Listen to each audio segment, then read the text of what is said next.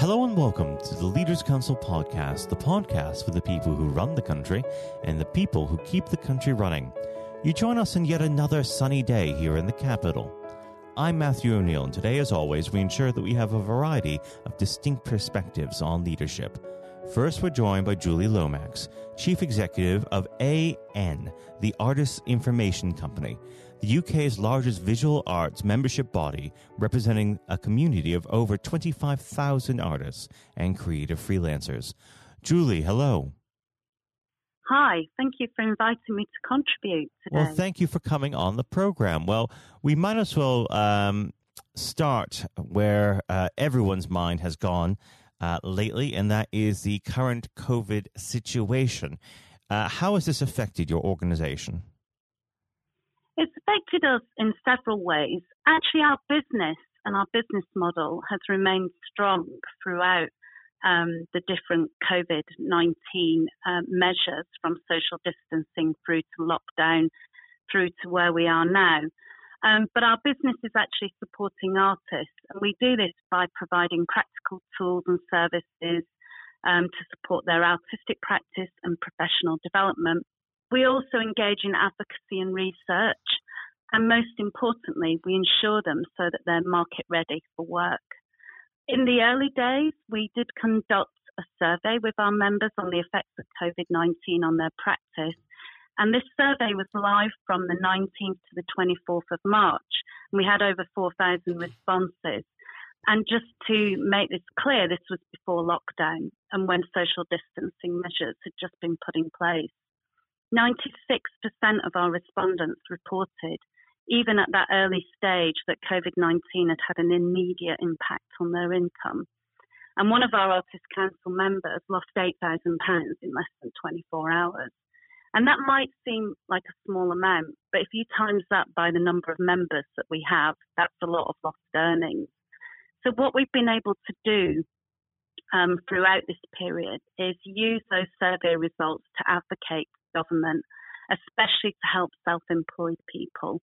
And this was forthcoming, but sadly it didn't reach all of our members. And that's because a lot of our members have a combination of small PAYE contracts and also self-employed earnings. And we are actually using that evidence to then advocate to government for the future, because a lot of our members are in very precarious employment positions. And so, in a sense, what COVID-19 has done is really focused our advocacy as well for the next 2 years to government. Well, it's very interesting the way that COVID's affected organizations. And actually, in this week's topic of the week, we're trying to find the silver lining to what has been an enormously dark and dense cloud. So can you tell us about any of the positives you or the organization have managed to take from the past few months? Yes, we have been working very hard with our partners in the sector. And through a partnership with Arts Council England and the Freelance Foundation, which is a private foundation, we have managed to deliver just under £2 million in hardship grants to artists and freelancers working in the visual arts sector, which is quite an extraordinary achievement in these times and in such a short period of time. And I'm really, really proud of our team working hard to not just negotiate the funds, but also to deliver the funds directly to our artists. And also the support that we receive from our board and Artists Council. And then also we have been doing a programme called Artists Make Change, which we've been delivering in partnership with Earthspace Gallery in Stoke-on-Trent. And this is part of a wider Artists as Leader programme that we run. And I'm really looking forward to the next iteration that will look at leadership and activism in relation to very topical areas such as Black Lives Matter and diversity. And this will be led by Jerome Mitchell, who's chair of our Artists Council, and Amrita Dalu, who is a board member of AN. And as we know, some of the world's greatest leaders of all time have come out of grassroots activism, such as Nelson Mandela, Martin Luther King, and many more. And we see this work that we're doing around Artists as Leader as actually contributing to work to change the sector in the future. Well, we should move on to the subject of leadership. Of course, that's the reason why you're here. I always like to start this part of the conversation off by asking the same simple question. What does the word leader mean to you? It means all the usual stuff, like the ability to inspire, to learn, listen, communicate, and be bold and ready to tackle challenges. But most importantly to me, it also means understanding your limitations and being flexible, but trusting and also caring for the people around you. And how would you describe your day-to-day leadership style? I've been inspired by the quote, "True leaders don't create followers, they create more leaders." And in the way that I construct the teams around me and the people that I work with, I do like to surround myself with leaders. So from our artist council to the board and the team, we have a real mix of artists and arts professionals that contribute to leadership in the organisation. And I guess you could say that I prefer to facilitate leadership. And I think this style comes with experience and being comfortable enough to be able to delegate what sometimes people perceive as power, but it's not really power. It's actually being able, as I said, to trust and care for the people that are around you. And where would you say your leadership style came from? Did you have any particular role models, or were you more shaped by circumstance? I've been very lucky to work with many great women leaders. Sarah Weir, who's currently the CEO of the Design Council, and Sally Talent, Executive Director of the Queen's Museum in New York, they taught me the value of having a vision and, more importantly, how to deliver it. Hilary Carty, she's the Executive Director of Claw Leadership Programme. She showed me how to be myself with skills, which was very affirming for a working class woman from the north of England trying to make it in the art world. Also, Moira Sinclair, she's the CEO of the Paul Hamlyn Foundation. She actually showed me the value of communication and care in leadership. And obviously Jane Knight, who's the chair of AN, she keeps me on track and shows me the value of staying true to mission and how to remain relevant. I'm also on the executive committee of the Association of Women in the Arts, which is a supportive community bringing women together through networking, mentoring, and professional development. We run weekly events, so I'm never more than a phone call, email, or event away from accessing the support I need to do my job. I also have an incredible global network of peers that inspire and support me. Alexi Glass at ArtSpace and Liz Ann McGregor at the Museum of Contemporary Art, and Lisa Haviler at the Powerhouse Museum in Sydney, Diana Campbell at the Dhaka Art Foundation and the Samdani Art Foundation, and also Hourel Kasimi at the Sharjah Art Foundation, and many more. So I have a global network, I have a local network, and also, as I said, I've been inspired by many great women leaders. Now, unfortunately, our time together is drawing to its close, but before I let you go, what does next 12 months have in store for AN?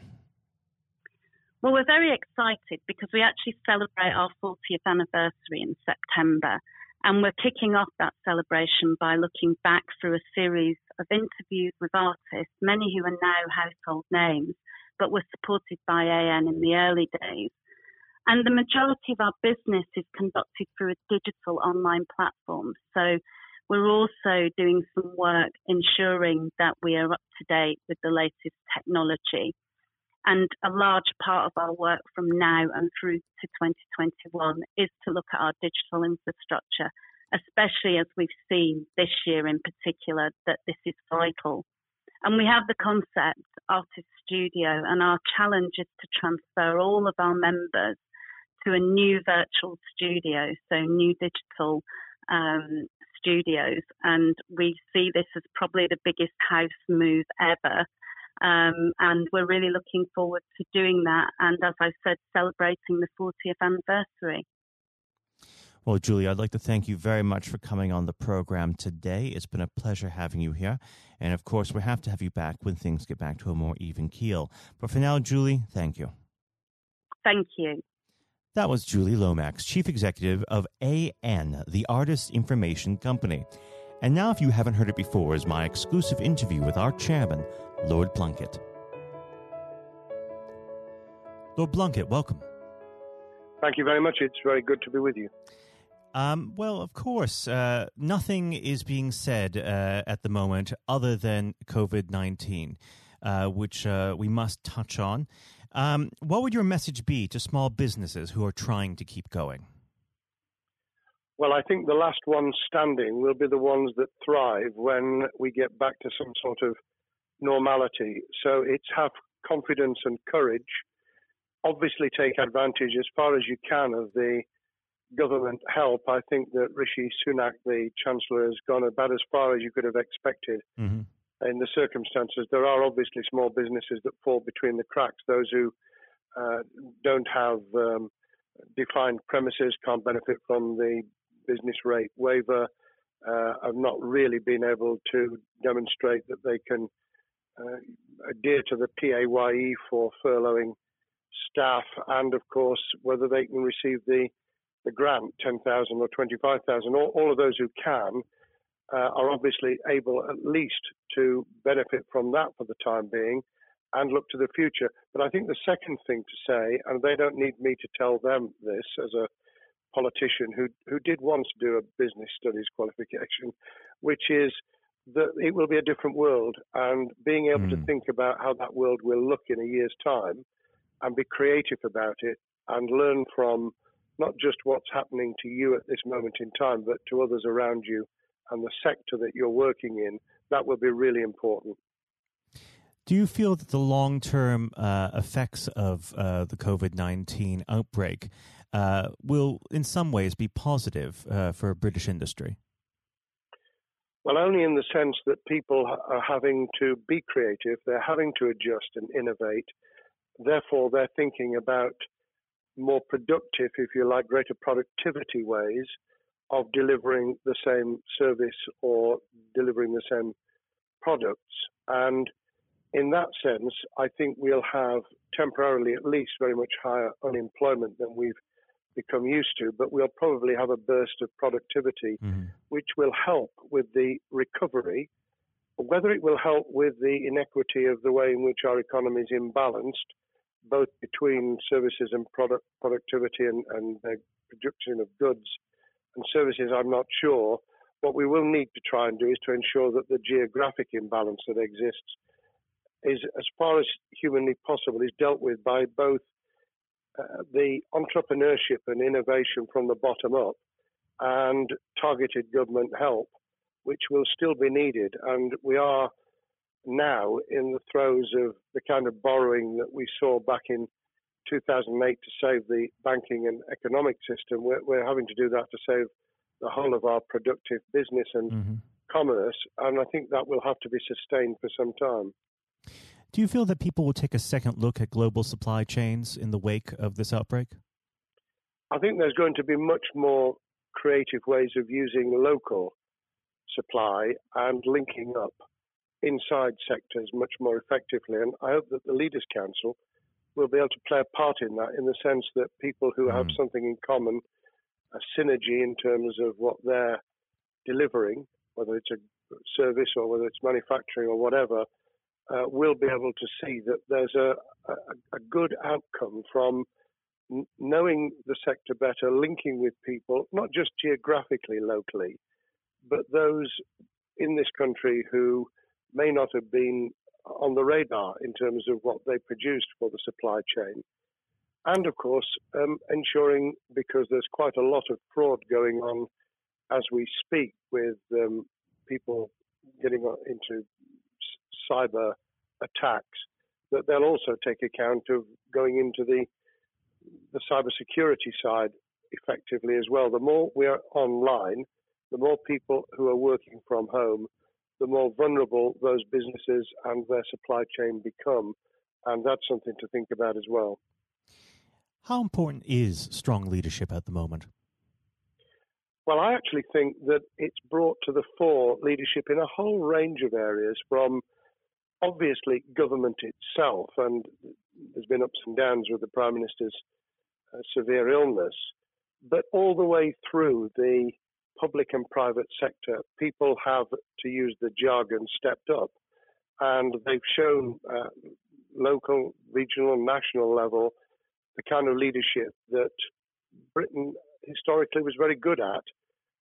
Regrettably, we've not seen the same on the international scene for all kinds of reasons, but maybe we will in future. So I think out of this will come experience of people who have seen an opportunity to do good, as well as seen an opportunity to provide a good a service or goods, including, for instance, shortages for the health and social care system, the food chain and the like, but also I think in terms of seeing the synergy between the private and the voluntary sector and using people's commitment to each other in a very positive way. I'm not sentimental about this.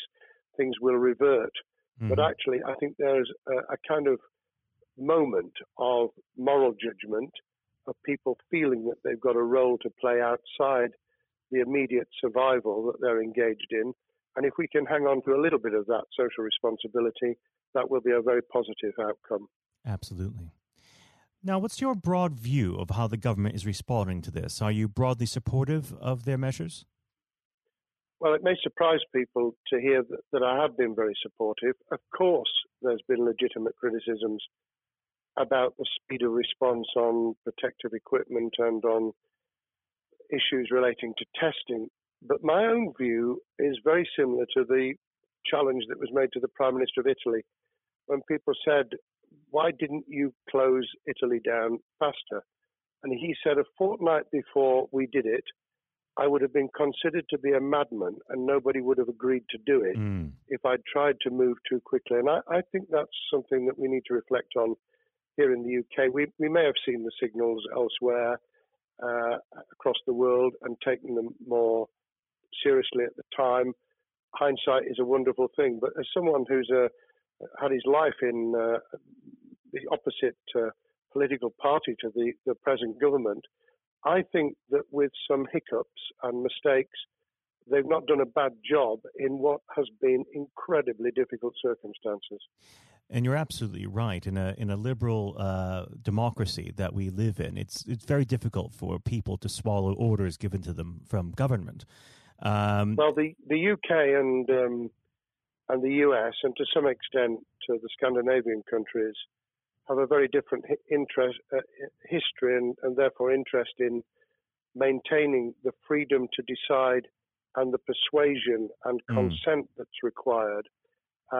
Those countries that have experienced one way or another totalitarianism over the last century have a slightly different way of coming at this. I don't want to exaggerate it, but I think that that's why getting the balance right of getting people to go along with what you want them to do in their interests as well as the nation as a whole is a sensible, proportional balance. And I think we now need to adjust to the coming out of the crisis gradually, readjusting to recovery in the same way. Now, something you've mentioned recently on this balance is the police overreach in the enforcement of the COVID-19 structures that have been put in place. What have they done right, and where have they gone too far? Well, I think that they were interpreting what was not necessarily as clear advice as it might have been for all kinds of reasons, because people were feeling their way.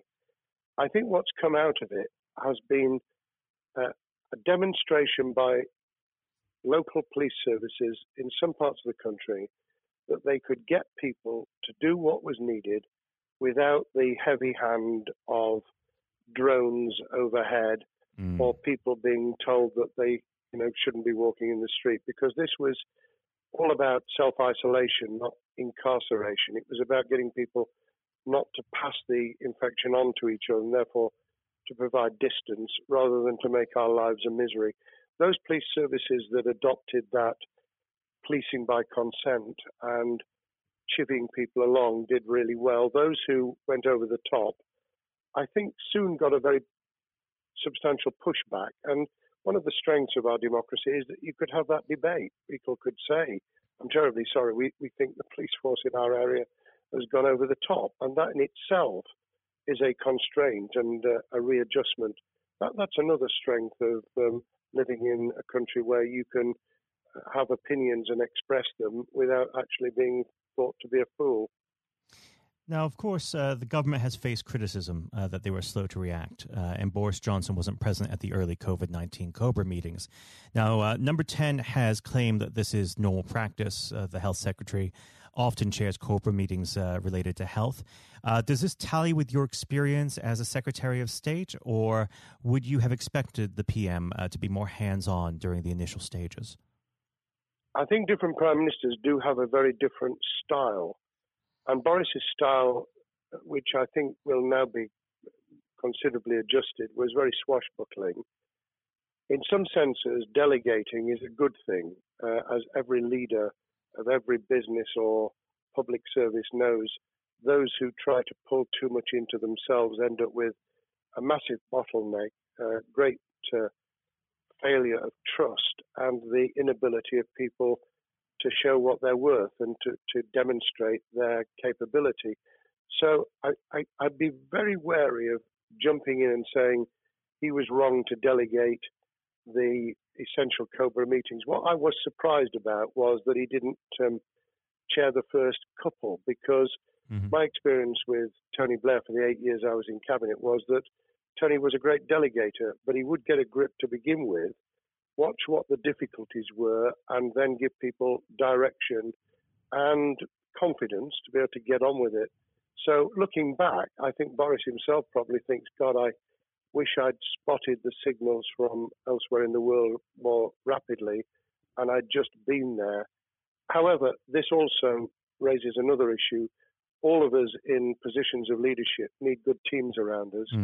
I think after this is over, he will be assessing those who really did step up and those who demonstrated their inadequacy. I think we'll probably end up in a year's time with a much stronger cabinet than we have today. Well, absolutely. And of course, we've seen a significant drop in the visibility of certain special advisors like Dominic Cummings during this entire period. So it'd be interesting to see how that pans out. It's certainly readjusted the role of those behind the scenes with those who should be taking the decisions, having received advice. Obviously, there's been a complete transformation in the profile of experts, if I might use that term, who'd previously been denigrated. Scientists, medics, people with behavioral science understanding. My only criticism was, were we getting wide enough advice? Were we narrowing it too much to a couple of key centres in London? But that's because I've always been adverse to everything being London-centric. I think there's great expertise, wisdom, experience out in the sticks, and we should use it. Rightly so. Now, was pandemic planning part of your time as a minister, particularly perhaps when you were Home Secretary? Well, it was, but it was on the back of risk arising out of counter-terrorism measures. Right. I was the Home Secretary for 3 months when the attack took place in September 2001 on the World Trade Center and beyond. We did an enormous amount of scenario planning, both desktop and real. On the back of that, it was very heavily orientated to future developing terrorism risk. I certainly got involved with talking about pandemics. I remember being at a seminar in Edinburgh where the university there had done a lot of work itself on the issue of pandemics. And of course, we saw SARS and other things emerging. I think people criticized the government for not picking up the report from 2015, 5 years ago. I think that what happens is human nature kicks in, you deal with what you're immediately faced with. You can sponsor reports, and this is true of business planning, of course, as well, and scenario planning for what business continuity will look like, recovery plans for business, what will happen if there's a cyber attack, what happens if there's an energy shutdown. These kind of things you can look at, but you're immediately turning your eyes to what's in front of you. And had we picked up a bit more on the danger from Ebola and SARS and what have you in the past, then we might have said, what if something hits us in the developed nations that we don't have a vaccine for, that we can't immediately whisk up protective materials or equipment, or for that matter, medicines that help with recovery, all of which we now see are a danger. I think this will make an enormous difference to the planning for the years ahead. I hope it will be widened so that we don't just look at what's happened, but very rarely do you see something exactly repeat itself. Some of the circumstances will be, but others won't. So that's why I've put emphasis in what I talk about on looking at the other virus, the cyber attack scenario, which could be just as dangerous in a world of just-in-time provision. One of the miracles of the modern developed world, except for the very poor, has been the distribution of food. A lot of it on computerized, technologically advanced systems. If that were to come down, we'd be in real trouble. So I think we need to think those sort of scenarios as well. So have a full plan across both sectors, biological warfare, pandemics, and cyber warfare. Yes, and to do so on different levels. I think, again, thinking global but acting local, we need a lot more to think about what would happen if something took shape that actually broke down those national and global chains and how we would cope. And without, obviously, we've got enough fear and anxiety to last a lifetime. Without creating even more anxiety, we can think about those things for the future in a more rational way, I think. Now, aside from the physical threat of the virus, one of the things that people are vastly worried about is the effect on the economy, not just national economy, but also the world economy. Now, it has been said by certain parties, and I'd like to garner your thoughts on this. Is there a danger of the effects of the lockdown being even worse than those of the virus? Were it be prolonged, I fear that balance would tip the other way. It is about proportionality. It is about balance. It's the wisdom of Solomon, really, to get the moment right when you start to move and then to move quickly. There's no doubt whatsoever that we are stocking up, not just on the economic and employment front, which will be devastating enough, but on the health and social well-being front, enormous challenges, and they will need careful handling because there's a lot of people whose lives, for a variety of reasons, are at risk in the future on a scale that we've been dealing with over the immediate handling of the pandemic, concentrating really hard on those affected by COVID-19, those sadly who have died or been seriously incapacitated. That will roll over into the economic, the social, the mental health and cultural well-being of the nation, and that will need all of us to pull together as well. Absolutely. Now, do you believe the government's doing enough for business? I think that the speed of reaction once the scale of the pandemic was clear was very good. I've praised Rishi Sunak for his action. Remember, a chancellor who only just come into office was planning to deliver the budget in the middle of March and has had at least three equivalent budgets since. I think he's handled it very well. Understandably worried now about what we're doing to our economy. The level of borrowing is sustainable because of low interest rates, but it reaches a point, of course, where it tips over so that you can't then do the kind of structural investment requirements that the government were laying out before and in the March budget. And those will have their consequences as well as a planned payback over many years. I think we've learned something over the last few months. We needed to take immediate action. We don't want another round of austerity equivalent from 2010 through to 2019. I don't think the nation, on the back of what's happened and the challenges we have, could take that. And therefore, we need a different plan, economic plan, over a much longer period, just as we did from the Second World War all the way through to 2002, when the final American loans were paid off. Now, of course, one thing that's on everyone's lips, how much longer do you believe that the lockdown can go on for? I believe that we need to be substantially back in action as an economy in June.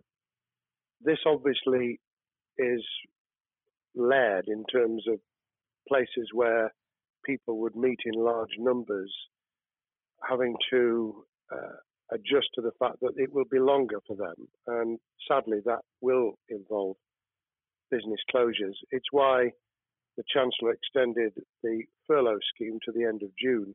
Mm-hmm. But unless we get things moving in June, I think we'll run into the summer where all kinds of services and industries will have a chain reaction effect. And what happens with one will then have a major impact on another. And then you get the skittle effect where things get knocked down that you hadn't perceived were going to be affected. So I very much, if I were in government, and I always think of things in that context, what would I do if I were in government? I would be on the side from the second week in May, on the side of the hawks in terms of saying we've got to start moving, and we've got to do so with the collaboration and cooperation of the public who have got the message, who did behave, who responded magnificently. Let's try and get back, perhaps, doing things differently for a time, but substantially getting back to business as usual. And unless we do that, then those areas that can't and wouldn't expect to be back in action immediately get pushed further into the middle of the year and the autumn, and then they become unsustainable. Now, of course, one of the other major developments we've had recently are the changes in the Labour Party. So if we could just speak on the Labour Party for a while. This might sound like an obvious question, but how does Sir Keir differ from Mr. Corbyn? Well, I'm biased because I believe the Labour Party has come out of 4.5 years of a black hole of a nightmare, where it neither represented a credible opposition nor an electable government, and the combination was to let those who supported the Labour Party and needed some of its policies let them down very badly. Sir Keir Starmer both is a highly intelligent, professional lawyer who, as Director of Public Prosecutions, led the service well, had to take difficult decisions at a time of austerity, understands the world beyond Labour members, but has been able to do business with those who originally supported Jeremy Corbyn and was able to command support from them. His creation of a balanced shadow ministerial team has been very encouraging. I supported Lisa Nandy, who he's made Shadow Foreign Secretary, because I thought she understood the north of England and the disaffected former Labour voters. But I believe that Sir Keir has taken on board those who have something really sensible to offer. And I believe he will be both a great leader of the opposition. More importantly, he will then present himself as a credible alternative prime minister. And all governments need an alternative government at their shoulder. It was true of us from 97, and it took the Conservatives some time to recover and to get to that position, but they did, and the Labour Party will, and that's crucial for our democracy. All of us need to understand and appreciate that a living, breathing, functioning democracy requires a credible, confident, and in many ways supportable opposition, as well as a government that we clearly want to do well, because none of us want, as we didn't with the COVID crisis, none of us want the government to fail. We want to see our economy recover. We want our social well-being to be taken into account. We want to overcome deep-seated inequality and poverty. And we want to do it with enterprise and entrepreneurship and business playing their role. And that is about leadership nationally, locally, in the private and the public sector. People with ideas, with confidence, with the ability to pull teams around them. Above all, to have some idea of what it is they want to achieve and a very good idea as to how to achieve it. Now, of course, one of the biggest problems Secure is facing will be tackling the party's anti-Semitism problem. There has been a recent internal report that has been quite damning.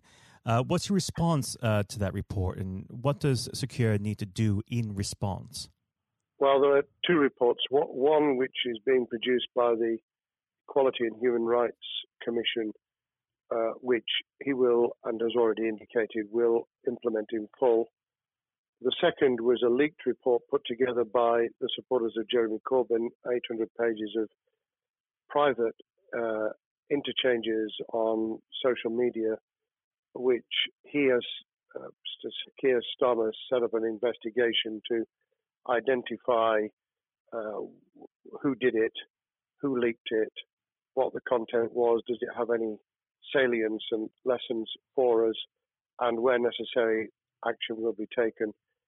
So I hope that as he moved very quickly to reassure the Jewish community, so he will be able to take the necessary steps to back up that reassurance with the kind of actions that says that this was a blight on a historic, great political party that all of us were ashamed of. We've been able to put that behind us and to move on to facing the future with confidence. What's the one key thing that Secure needs to do to restore Labour as an election-winning party? I think Sir Keir Starmer's major challenge is to convince sceptical voters that Labour has not only reverted to a party that they can support because they can see it acting, developing, presenting as a credible alternative government, but also that the lessons have been learned from the fiasco from 2015 onwards. In other words, there have to be very clear signals of substantial change, not just the right words, not just reassurance that we're not going back to some of the crazier policies, but actually that we've understood why the electorate rejected those policies so substantially in December 2019. If people get that message, they'll understand that the Labour Party has changed, as it did in the 1980s and early 90s, to become the electable government with the greatest majority in historic majority, even greater than 1945, which I was privileged to be able to take advantage of in 1997 when I joined the cabinet. Now, I know what your answer is going to be to this question, but indulge me. Do you think Secure has what it takes to be PM? Yes, I do. I think he has the background, he has the experience, he has the professionalism, he has the forensic mindset, and he has the confidence to have put a team around him which will ensure that it will work. And those elements are true of all leaders. Ideas, the ability to build a team, to have confidence in that team, and to be able to demonstrate leadership in practice, sometimes at the most difficult times. And, you know, the Leaders' Council, those sharing their thoughts with the kind of thing that we're doing now with a podcast, but also joining us in linking up in that network of people who can support and help each other and learn from each other. That is what needs to be done in politics as it needs to be done in business. Thank you very much indeed, Matthew. Well, Really thank you for pleased to have coming on spoken. the program. It's been an absolute pleasure, and I look forward to speaking with you again. Thank you very much, and good luck to all those listening in what has been a nightmare scenario. Good luck for the future. Have courage, have confidence, and yes, listen to those who know more about business than I ever will. Thank you, Lord Blunkett. Thank you. This has been the Leaders Council podcast. Thank you for celebrating excellence in leadership with us. I have been your host, Matthew O'Neill. Until next time, goodbye. Thank you for listening to our podcast. The views expressed within the podcast do not reflect the views of the Leaders Council of Great Britain and Northern Ireland, its parent company or subsidiaries, members of staff, other guests, or any other person therein associated.